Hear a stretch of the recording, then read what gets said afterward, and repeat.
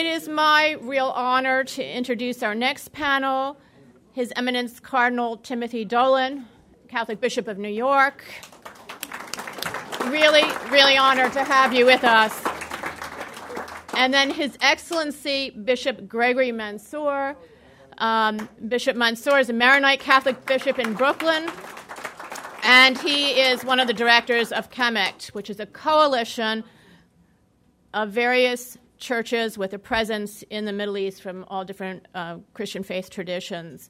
And these are two of the strongest voices in the leadership of the American church against religious persecution, particularly in Iraq and Syria. So I'm just so pleased to have them here, and we will certainly be enlightened by their discussion. And we are going to start with remarks from His Eminence. And then remarks from... Thank you. Thank you. Thanks for the invite. Thank you for your leadership. Thanks. Well, everybody, I'm the one who's grateful to be here. I'm no expert. I look out at all of you with intense admiration and appreciation for the leadership that you're giving. You're the real experts here. You're the ones that have given this a sense of urgency. Bishop Mansour and I are simply servants, and we're at your service. And hear me say thank you for the strong and courageous voice that so many of you have given. I cannot, when you talk about one of the real matriarchs, even though she's too young for that term, in Nina. Nina is...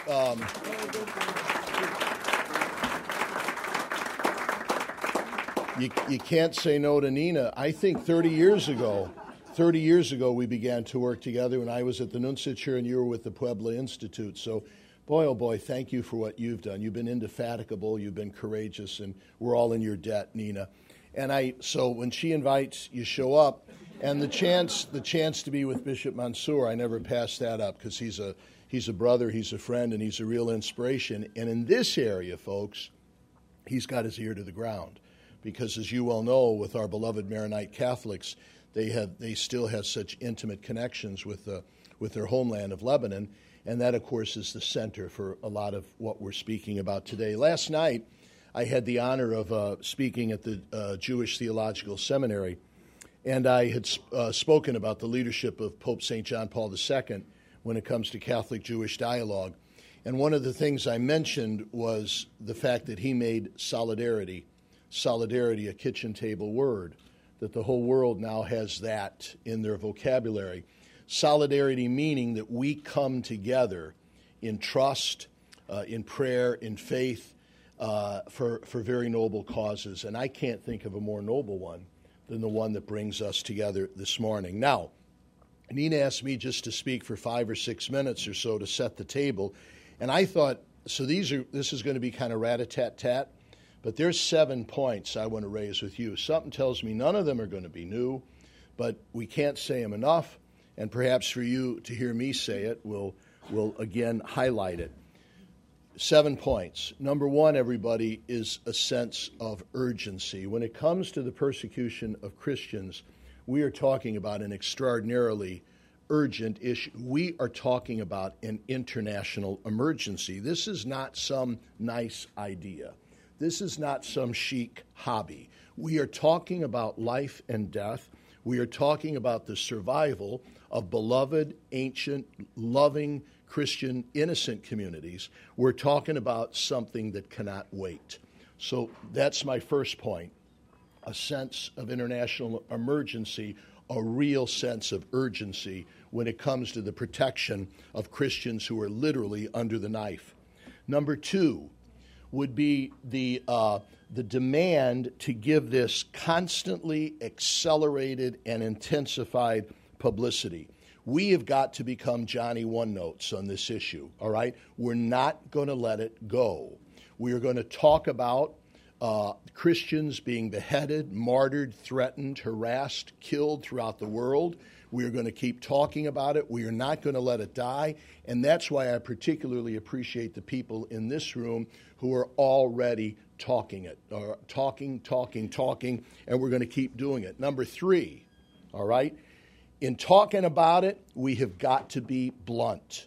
We have got to call it what it is. We're talking about fanatical, Islamic, Christianophobic terrorism, and we should not be afraid to tag it as such.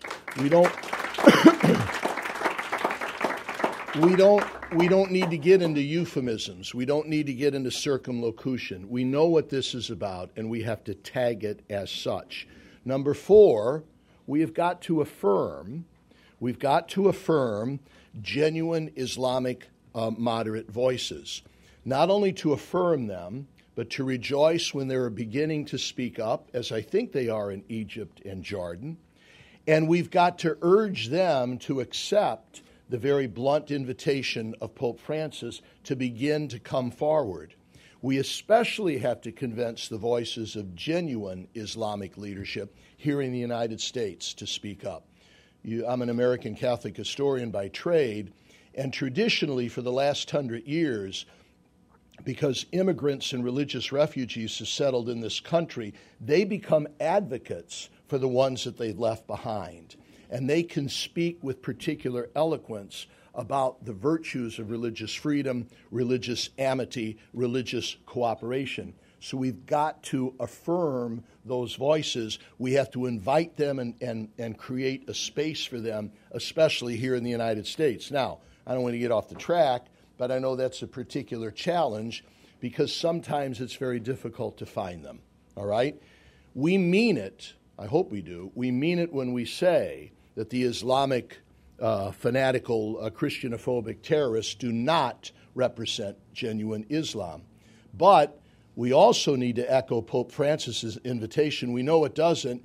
Therefore, would those who do represent genuine Islam, would they begin to speak up to condemn in a full-throated way the atrocities that are being committed by those who claim to be acting on behalf of Islam? So a sense of urgency, increased unrelenting publicity, a sense of bluntness in calling this what it is, an affirmation where it's called for. Number 5, advocacy, advocacy, advocacy. To advocate with our government, who, by the way, I don't know if they've been as vocal and as pointed and as effective as they should be, to advocate with their governments, the governments of the people of the nations where this persecution and this bloodshed is taking place, to advocate with their ambassadors and their representatives. I tried to do that here in New York because we have that advantage of every one of these countries where atrocities are happening. Guess what? They have an ambassador residential here to the United Nations, and to put them on the spot, to write them, to call them, to ask them to come in. They're not too receptive to those invitations, you probably are not surprised to know, but to advocate not only with our government, but also with the government of nations where this Christianophobia is taking place. Part of our advocacy, everybody, and that's why I'm glad in a way that there aren't too many collars in the room today. The advocacy is especially credible and cogent, folks, when it comes from our lay leaders. I meet with prominent Catholic leaders in New York all the time, most of the time asking them for money, all right? And they will often speak to me about, oh, I just got back from China, or, oh, I just got back from Saudi Arabia, or, oh, I just got back from a prominent business deal in Egypt. Now, these are committed Catholics, and I will say to them, did you speak to the leaders there who are eager for your business and investment and who will do anything to get it? Do you speak to them about the persecution of Christians going on in their country? They look at me as if they're hearing this for the first time. So to corral, to empower, to encourage the advocacy on behalf of our lay leaders, particularly lay corporate and business leaders, I think is a significant piece. Number 6, to get interreligious about this. Pope Francis, actually I think it goes back to Pope Benedict, uses the word the ecumenism of the martyrs. That when it comes to bloodshed, we need a coalition of religious leaders. You need to hear me say, and I will never pass up the opportunity to say it, I am particularly indebted to Jewish leadership that has been in solidarity with us as Christians in condemning Christianophobia. I meet with prominent Jewish leaders all the time on a number of issues, and they will look me in the eyes and they will say, why are you Catholics, why are you Christians so hoarse about this? Take it from us. It will not stop. It will not go away. Take it from us who learn the hard way. You must speak up constantly and strongly, or it is only going to get worse. And they are at our side. Not long ago, Ron Lauder came in to see me. Does that name ring a bell? He's president, is it the World Jewish Congress? An extraordinarily effective leadership in anti-Semitism. And he came to see me and said, where are you guys? We need you. We need a World Catholic or a World Christian Congress. You need to do what we're doing. I am in admiration of what our older brothers and sisters in the faith, the Jewish community, as Pope St. John Paul II called them, they put us to shame in their advocacy and protection of their brother and sister Jews who are at risk. They are encouraging us to do the same. They are offering to stand shoulder to shoulder with us. Not long ago, I had the honor of speaking to the Anti-Defamation League. And the line that got the greatest applause was what I said: Jews and Catholics in America are now closer than ever because somewhere, someplace at this very moment, either a Jew, a Christian, or a Catholic is in the crosshairs of a fanatical terrorist, and we have to stand together. And it brought them to their feet. So we need the interreligious action here. We should not forget our evangelical brothers who are suffering as well. We should not forget the Church of the Latter-day Saints. I met with leadership this morning. They stand ready to help us as well. So there's the sixth point, the interreligious. And finally, everybody, we just don't approach this terribly painful topic of the persecution and martyrdom of Christians throughout the world. We don't approach this just from a sociological, a political, a historical, or a cultural point of view. We can never forget the optic of faith. You and I are men and women of faith. So never, ever do we underestimate the power of prayer. Never, ever do we stop mentioning the suffering, persecuted Christians throughout the world at every single Mass. Never, ever do we stop reaffirming our faith in the famous statement by Tertullian that the blood of the martyrs is the seed of the faith. And never, ever do we stop in giving all the aid we can to those who are suffering persecution. I'm talking about groups that are represented here today: Aid to the Church in Need, Catholic Near East Welfare Association. There's an abundance of them, wonderfully effective organizations that are there to bandage the wounds of Christians who are in trouble. What Bishop Mansour and I hear from our brother bishops, there's also, and this is my final point, a great apostolate of the ears, of listening. And we listen to their pleas. We listen to them beg us not to forget them. I listen to my brother Ignatius Kaigama, who's the Archbishop of Jos in Nigeria, the center of Boko Haram, who says, why is it that when 8 or 9 people are martyred in Paris, that the world rises up, and I'm glad that they do. And when 300 Christians are kidnapped or butchered in Nigeria by Boko Haram, the world responds with a big ho-hum. He said, we can't let this happen. So to listen to the pleas, the cries, the anguish. Last week, I was able to host Archbishop Jambart, the Melkite Catholic bishop in Syria, whose words left me breathless, whose words left me with a combination of sadness, guilt, helplessness. He was an amazing confessor of the faith when he spoke with such passion about what his people are going through. And we can't let those people down. And to see you come together this morning in a way soothes some of a sense of, at times, discouragement, futility, and helplessness that I must confess to you I periodically feel, but we can never get into that. So thank you very much for your passion. All right.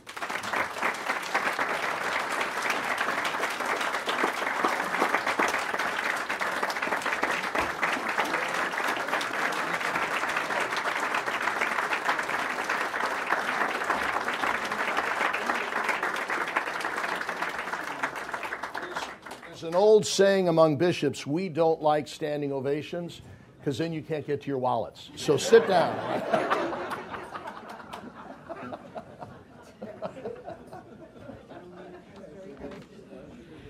Eminence, I don't know if there's baskets here to pass out. Eminence, thank you for the beautiful passion that you bring to it. And I'd like to now put some of this in context for us, and then we'll open it up to questions and answers because, as His Eminence says, there's more wisdom among you than there is among the two of us. So first I'd like to say, Cardinal Dolan I'm not sure of his particular role, but he is the president of CANEWA, who is the Catholic Near East Welfare Association. We have Michael Lascivita, who represents them. And we also have in our backyard Aid to the Church in Need. And Sarkis was their representative today. And I have the privilege of serving on the board of directors there.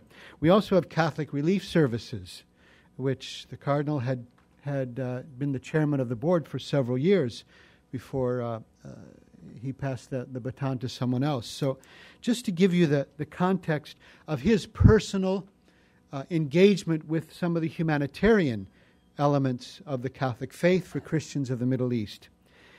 Also, I love to affirm the Cardinal's talk about Catholic Jewish efforts because unfortunately we learned the hard way not to be in a deeper solidarity, and it was the Holy Father, Pope John Paul II, that encouraged us to go even farther in a deeper solidarity, and to add the moderate and what I believe is authentic voices of Islam, not the voices of Islam that we see in ISIS and Boko Haram and Nusra and several of the other, some couple hundred different groups.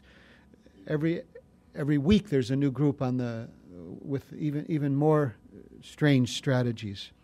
Also to affirm, when the Cardinal was the president of the USCCB, he could have used his last speech to speak about 100 different things. He focused on a laser beam on what's happening with the hatred towards Christians and other religious minorities throughout the world. And we can focus on China, North Korea, parts of the Arab world where you can't even make the sign of the cross or wear a cross on in your neck, or Nigeria, where 200 churches have been destroyed by Boko Haram. But we also now focus on ISIS. And I think it's very wise that Nina and the Hudson Institute has been focusing on ISIS because it's like the head of the snake. The head of the snake, and the snake is, the Cardinal called it as it is, but at the head of the snake is a certain hatred for anybody who is not exactly like them. Now we're talking about moderate Muslims as well. There was a Muslim professor in Mosul who stood up against ISIS, and he said, "This is wrong." They took him out and killed him. So, yes, we are the aim of ISIS, but so are moderate Muslims. So are Yazidis. And what bothers me the most, and I think it also bothers His Eminence also, is that these are people who are innocent. You look at the Nineveh Plain, and you look at Raqqa and the northern Syria. These are all small villages of Christians that had nothing to do with politics.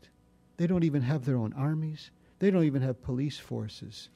It's the low-lying fruit of this ideology. It's low-lying. That's why, to me, it's not only low. These are innocent people. They had no right to have their homes, their churches destroyed. And in some cases, booby-trapped so that they couldn't go back. And at each of the 47 institutions of Mosul, now they all have an ISIS, 47 Christian institutions of Mosul, now they all have an ISIS black flag, and the cross is taken off them. These people had no horse in the race. And so the urgency that the Cardinal spoke about is essential. The Nineveh Plains, the northern Syria, now attempts on Lebanon. We met recently, the bishops of outside of Lebanon met with the general of the army, and he was telling us, thanks to American intelligence, they're able to tap all these sources of ISIS, whether it's telephone conversations or it's internet or Facebook or however they move. They're very sophisticated. And what they found is that they have a strategy also for Lebanon, because they want to approach through Iraq, through Syria, to the Mediterranean Sea. So this is not an unsophisticated enemy. They're very well thought out. And they're very, very deeply committed to hatred for anybody who is not like them. That's the bad news. Let's talk a little bit about the good news. I think the Christian churches have been more one than they've ever been in my lifetime. Recently, we had the Maronite Patriarch, the Melkite Patriarch, joining the Syriac Catholic, the Syriac Orthodox, the Chaldean Patriarch in Erbil. That was about a year ago, just to show solidarity. And the Syriac Catholic Patriarch, with tears in his eyes, said, I have my people here. The Chaldeans have their people here. The Assyrians have their people here. The Maronites and the Melkites don't have any churches here. They came out of solidarity.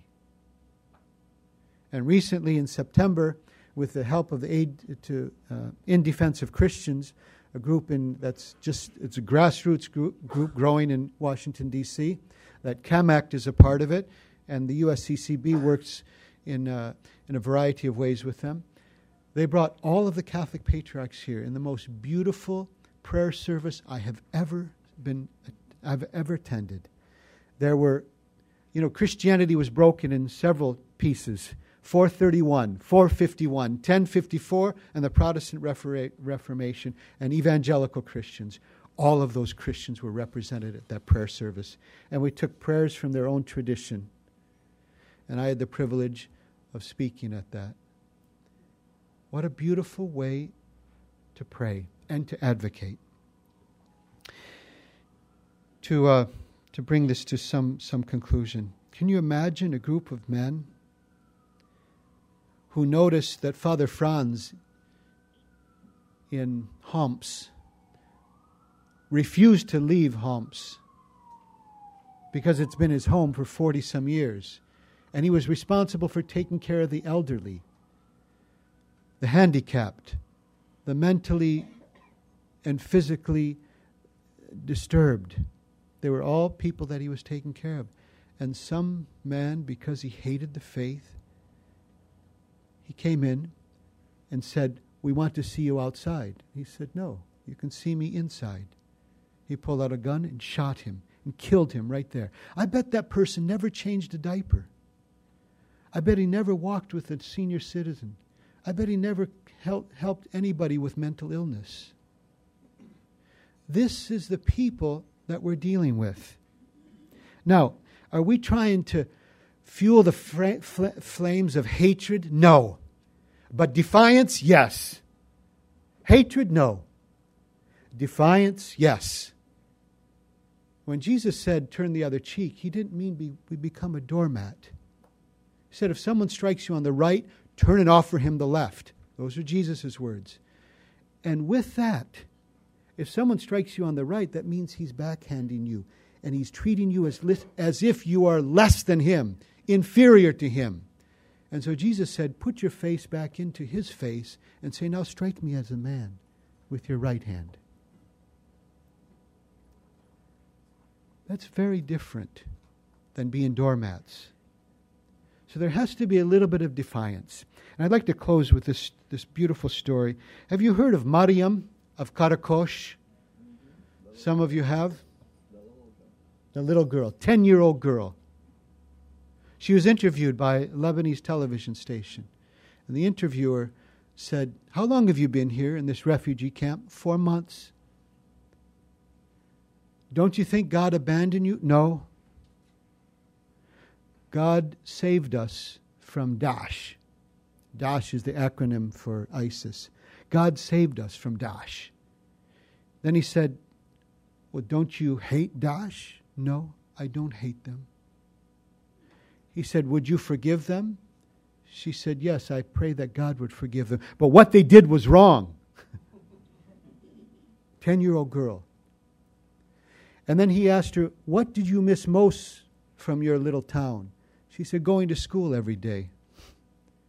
She said, at school I had a friend whose name is Sandra. And we would play every day.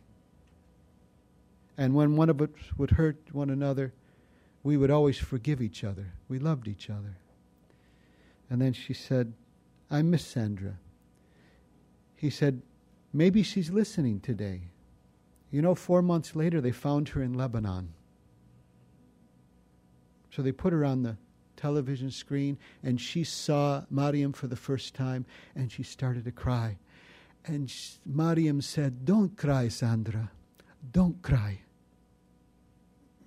That phrase has now gone viral through the Middle East. Look at one side, ISIS filled with hatred. And look at this other side, filled with love and mercy and tenderness. But righteous indignation. Righteous indignation. And so, with that, and calling it as it is, not as the Cardinal said, not to brush all people who share the Islamic faith in the same way, we ought not to.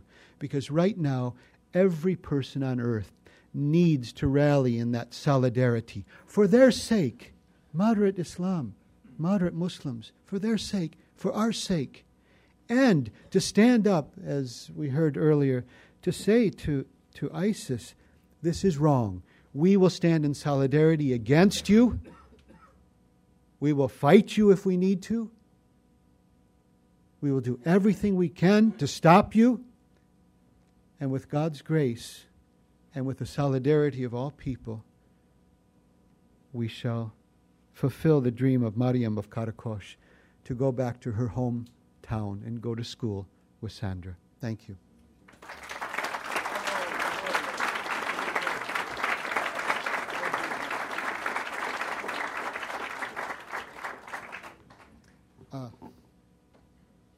So we open it up to questions or comments. Please keep comments brief. Questions? Yes.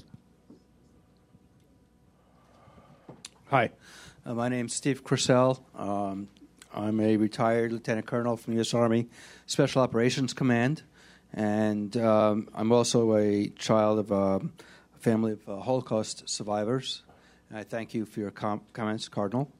I have just a couple of brief comments. I think what we're doing here is very, very important to work towards the solution. I'm pretty in tune with world politics. That's my passion. I think we're lacking in two serious areas. One is I think the Christian denominations in the West need to really ramp up the building of churches and the winning of new hearts and minds in the populations that are at risk. I think that they are failing at that mission. You're right. Just my observation. You are right. To our shame. Secondly, there are people on the fighting line right now in the streets, Christians fighting. We cannot legally send them weapons. They can be financially supported, however. I believe that we as Jews and Christians are failing to financially support Christian militias wherever in the world they may be. This is not a video game. They are dying in the streets as we speak, having our coffee and cake right here, right now. They need weapons. They need the ability to defend themselves. And they're not going to, if we sit and wait for the government to do that, there'll be nothing to do but pick up corpses when that time comes. So we need to dip into our pockets, find those militias, and get them the funds. I will be here after this meeting if you want to talk about that.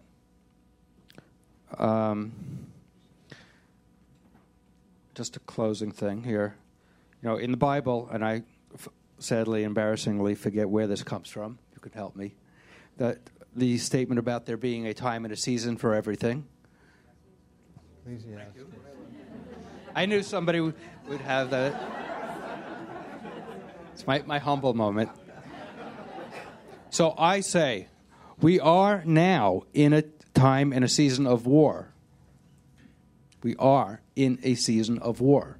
Now, we need to step up to the plate, and we need to support or join, either one, whatever to each according to their means, the fighters in the East and in Africa, wherever they may be, so that they can defend themselves. Thank you. Thank you. Questions? Yes. Mm-hmm. Nice and loud, please. Okay. Wait for the microphone. Okay. I want to thank the Cardinal and you, Bishop, for speaking out so well. And I love the 7 points that you mentioned, Cardinal. Very important. I really believe that there needs to be a show of unity and the publicity and a stern call. Many of the things you said, and I think there needs to be a rallying for some kind of a march. And it needs to be a march in Washington, and there are enough groups between parochial schools, university groups, and the different denominations all coming together. There should be hundreds and hundreds of thousands of people, if not more. There also, I believe, needs to be a program where you adopt a family. If we could each adopt a family of those who are refugees and reach out to them. Another thing is bracelets with the names of the family so that people walk around and identify personally with stories like the ones you mentioned.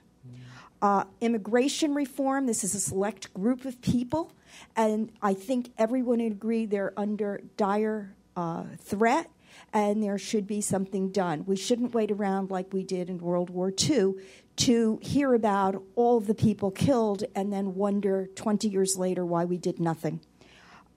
Next, I think that there should be programs at universities right now because these are the most influential young people, and we should start with the Catholic universities. I'm at Fordham Law School, and I really believe that these issues are not being brought out enough so that the students understand what's at stake here and the moral leadership and the ethical leadership that needs to be brought to bear. There's also the Jackson Amendment was used many years ago by the Jewish community, and I think we need to attach something to trade bills so that we start to talk about what they're doing on an economic basis, even more than getting people to just talk to people when they're there. Let's make it like that Jackson Amendment. And also, we talked about the ISIS leadership. The leadership is a Ba'athi leadership. My family's from Iraq. I'm very familiar. The people that are leading ISIS now are Ba'athis. Many of them, that's why they're so well connected. It's very important we make that connection and the connection to the Ba'ath, National Socialists, to the Nazis. I wanted your comments on these issues. And one last thing. I think you need to have messengers sent to each community that might be under assault, telling them what resources are out there if they have to flee. So they have a crisis management plan to deal with this unfortunate thing that's happening to so many of these long-established and innocent communities. Thank you. Yeah, thank you. I would love to see a march on Washington, and I'd love to see Hudson evolve, and I would love to give the other groups, Christian, Muslim, Jewish groups, to invest in something like that. But and I think the other issues is about the press. Much more can be. I mean, we can.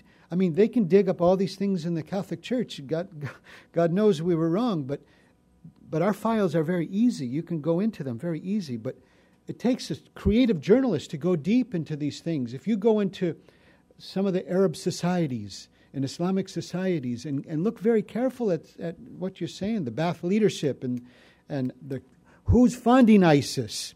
Many of the leaders in the Middle East are saying, "Be careful! You're funding them in the West. Be careful. You might not even know it." So that kind of creative journalism would be very, very helpful. Cardinal, do you have something? No, thanks. You did it well. Okay. Yeah, I'm sorry. I looked over here only. want to thank you, too, for coming today and for your remarkable comments. I actually have a question. Good. Good. I'm very encouraged that you've met with your Christian counterparts and your Jewish counterparts. Have you been meeting with the moderate Muslim counterparts, and if so, who? The United States Catholic Bishops has an ongoing dialogue in the East, in the Midwest, and in the West. A very active dialogue with Islamic leaders, and very healthy dialogue. Do you know more about it? Well, yes, that is going on. It's going on with the Holy See, the Vatican. It's going on here in the United States. They're tough to find. Not because they're not there. I don't want to contradict myself. They are there. But they are scared. And they suffer when they come forth. So that's why I so appreciated Pope Francis, especially saying what he hopes to do is to create a zone where they will feel free to come forward and speak. If you looked upon if you look at some of the scorn being heaped upon that wonderful Islamic scholar in Egypt, who at the leading Islamic university spoke in condemnation of his Islamic atrocities, if you see the threat he's under, if you see the peril that he's in, from a human point of view, it's understandable that some of them would be unwilling to speak. That's the point that I meant, and that anything we can do to encourage them to speak up. That's why I prefer to speak here, or that if we could find them here to speak up. But it's tough, even in our ordinary ecumenical and interreligious dialogues that we have on different groups. It's sometimes very difficult to find an Islamic representative. They themselves are splintered. That's the other thing we all need to do, is learn more about Islam, right? We're somewhat ignorant about Islam, as they are obviously about Christianity. We don't understand those divisions. We don't understand those different shades within the vast Islamic community. So, boy, do we ever have to engage them and find some way for them to safely begin to condemn this. I got in a lot of trouble a couple months ago because, and I probably didn't express it well, I was always very proud of my brother bishops. I wasn't a bishop then because we were talking about 35, 40 years ago. In Ireland, whenever the IRA would commit an atrocity, the bishops of Ireland were quick to say they do not represent the Catholic Church, and what they have done is antithetical to anything that is Catholic. Now, I got in a lot of trouble from my own Irish clans who said, "How dare you compare the IRA to ISIS?" I was comparing the bishops of Ireland to what I hope would be an upsurge of the same voices among Islamic leadership that would do to ISIS what the bishops of Ireland did to IRA. In other words, unmask them and call it what it is. That's a great challenge that we have, is it not? I think if we are very careful not to come down to the level of ISIS, of hatred, let them live on that level of hatred. May God punish them just to teach them a lesson. And may God forgive them, as Mariam says. But as long as we are above that fray, it's not about hatred. It's about standing strong, defiantly against evil. And so I think as long as we can give that message, and every time I speak, I give that message because I studied Islam at UCLA.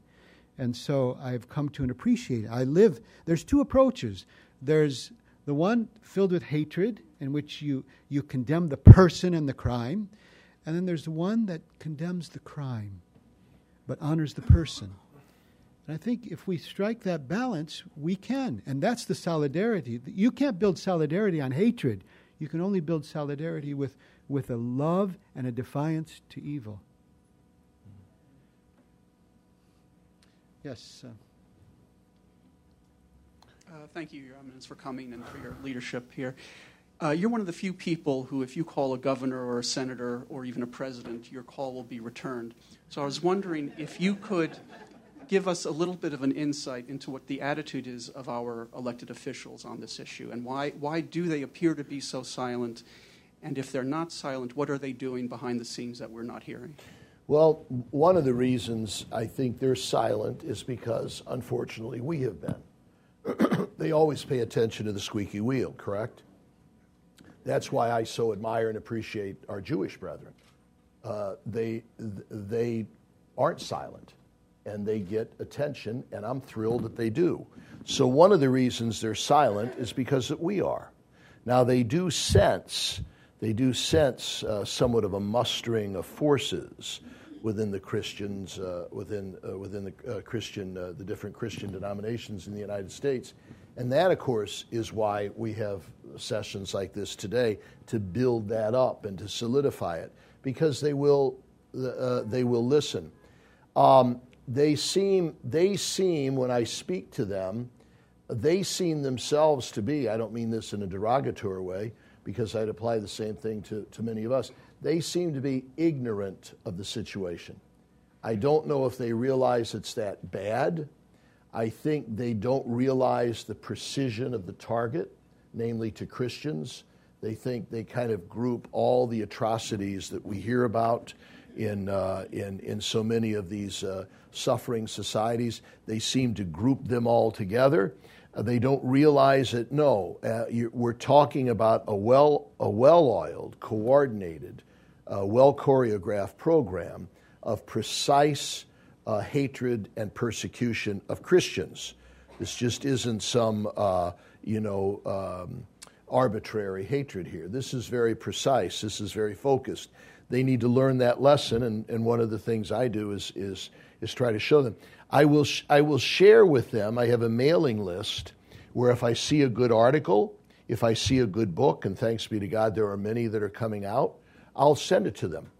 And I will say, you need to see this. I would like to talk to you about this. Our brother bishops, especially in the Mideast and Africa, they feel let down by us, the religious community in the United States.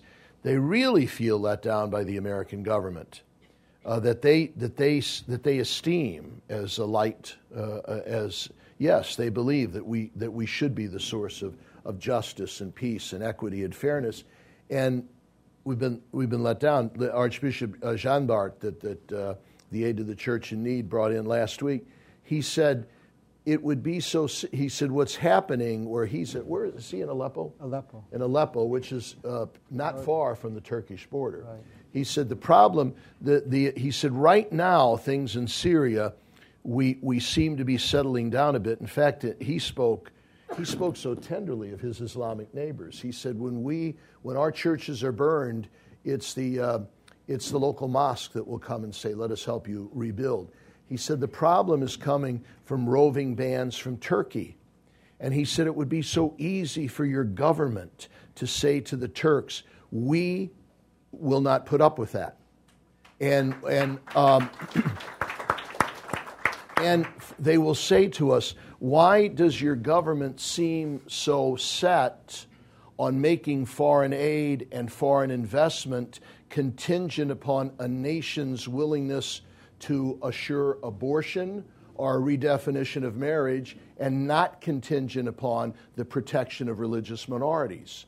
They will say, we need to see the American government put the same teeth in their investment, in their diplomacy, in their trade negotiations, in their political negotiations, as they do in some of these other issues. And I think they're right.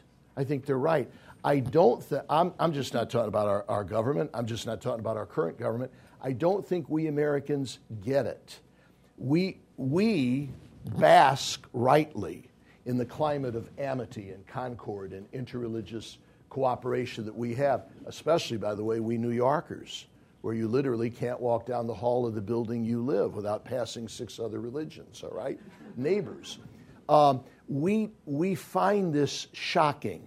We find this easy to ignore or easy to deny. So part of it is the education. Even our I like the comment of our children, for instance, need not to learn about this in their history classes. They need to learn about it in their current event classes because it is going on now. So one of the things our brother bishops will say is, please bring this to the attention of your people. Do they know this is going on? Does your government realize this? They will speak eloquently about, guess what weapons ISIS uses? American weapons.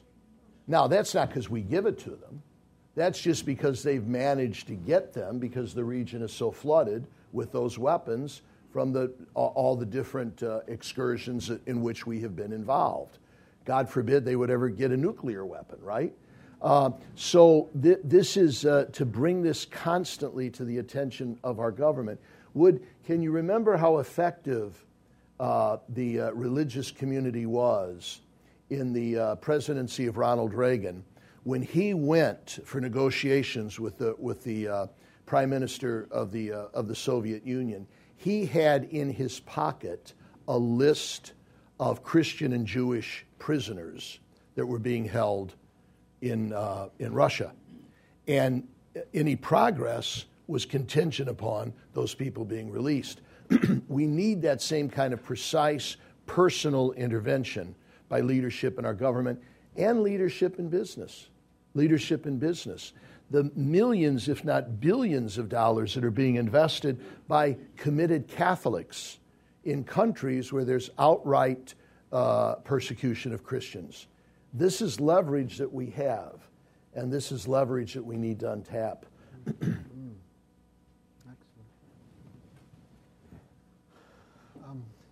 Young lady here, right in front. She's right in front. Thanks.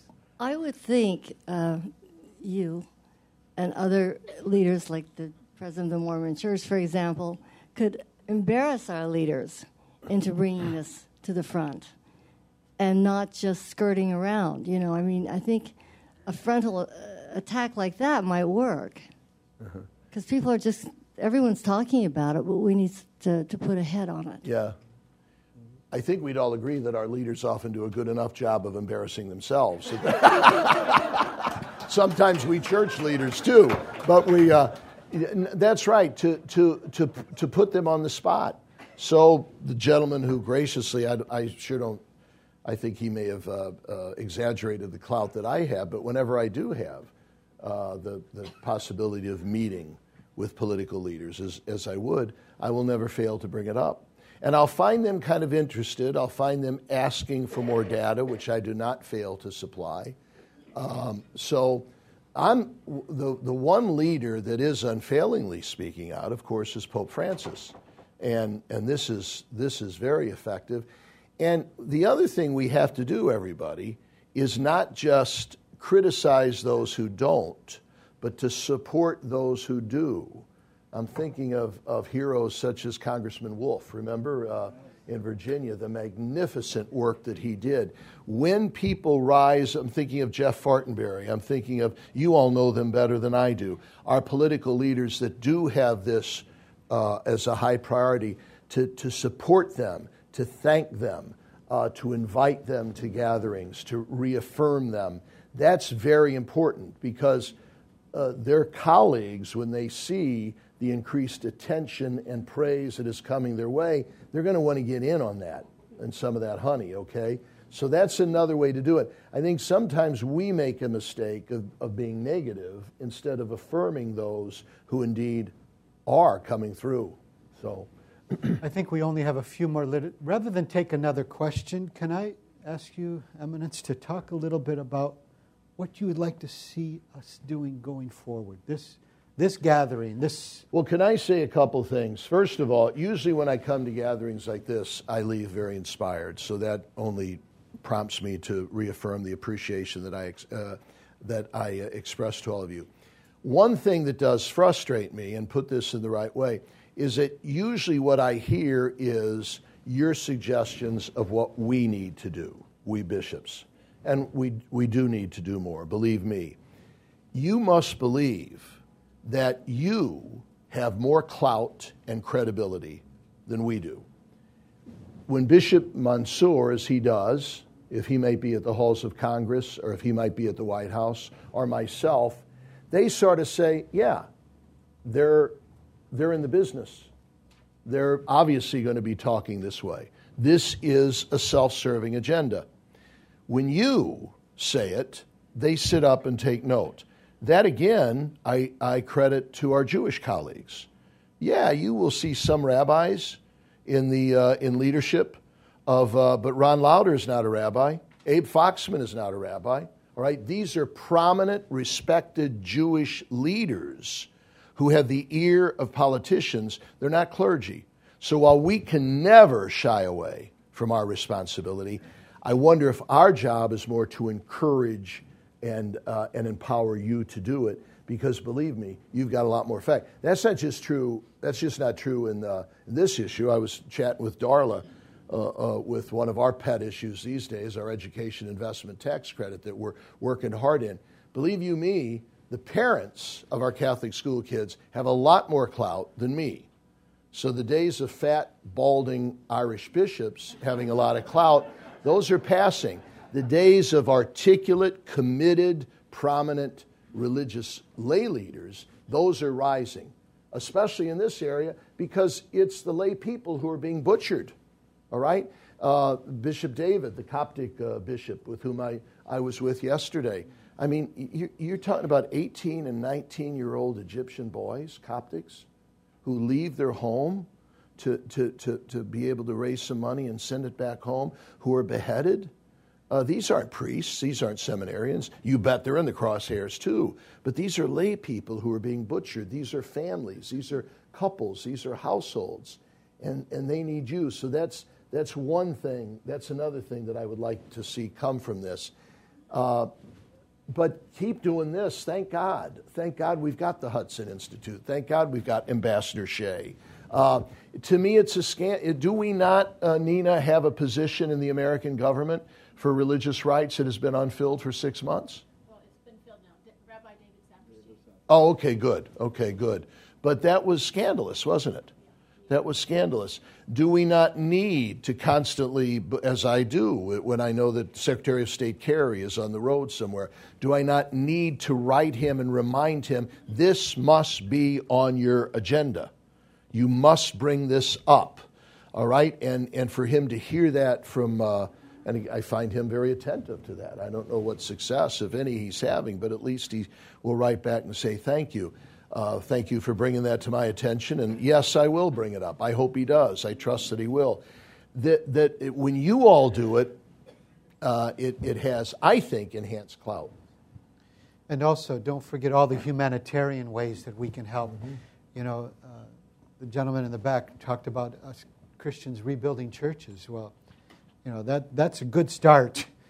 And also the humanitarian work of aid to the church in need, Catholic relief. One of the things Bishop Mansour and I hear from our brother bishops, they're in a bit of a quandary. They don't want their people to leave, do they? I mean, you see, they've been there since the time of the apostles.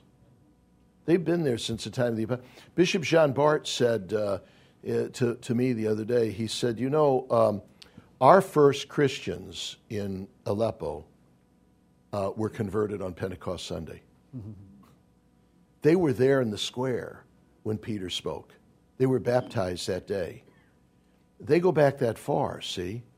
They don't, and Bishop Jean Bart has said, I will not leave. I will die here. But he's in a bind, because in one way he wants to help get his people to safety. On the other hand, he doesn't want to lose the Christian presence. We can't, as Pope John Paul II used to say, we cannot allow the Mideast to become a museum, a Christian museum. It needs to be a thriving, religious, vibrant community, which it has been for 2 millennia and is now at great risk. So, Nina? You give me inspiration. Thank you all. Thank you very much. Nina? My honor. Thank you.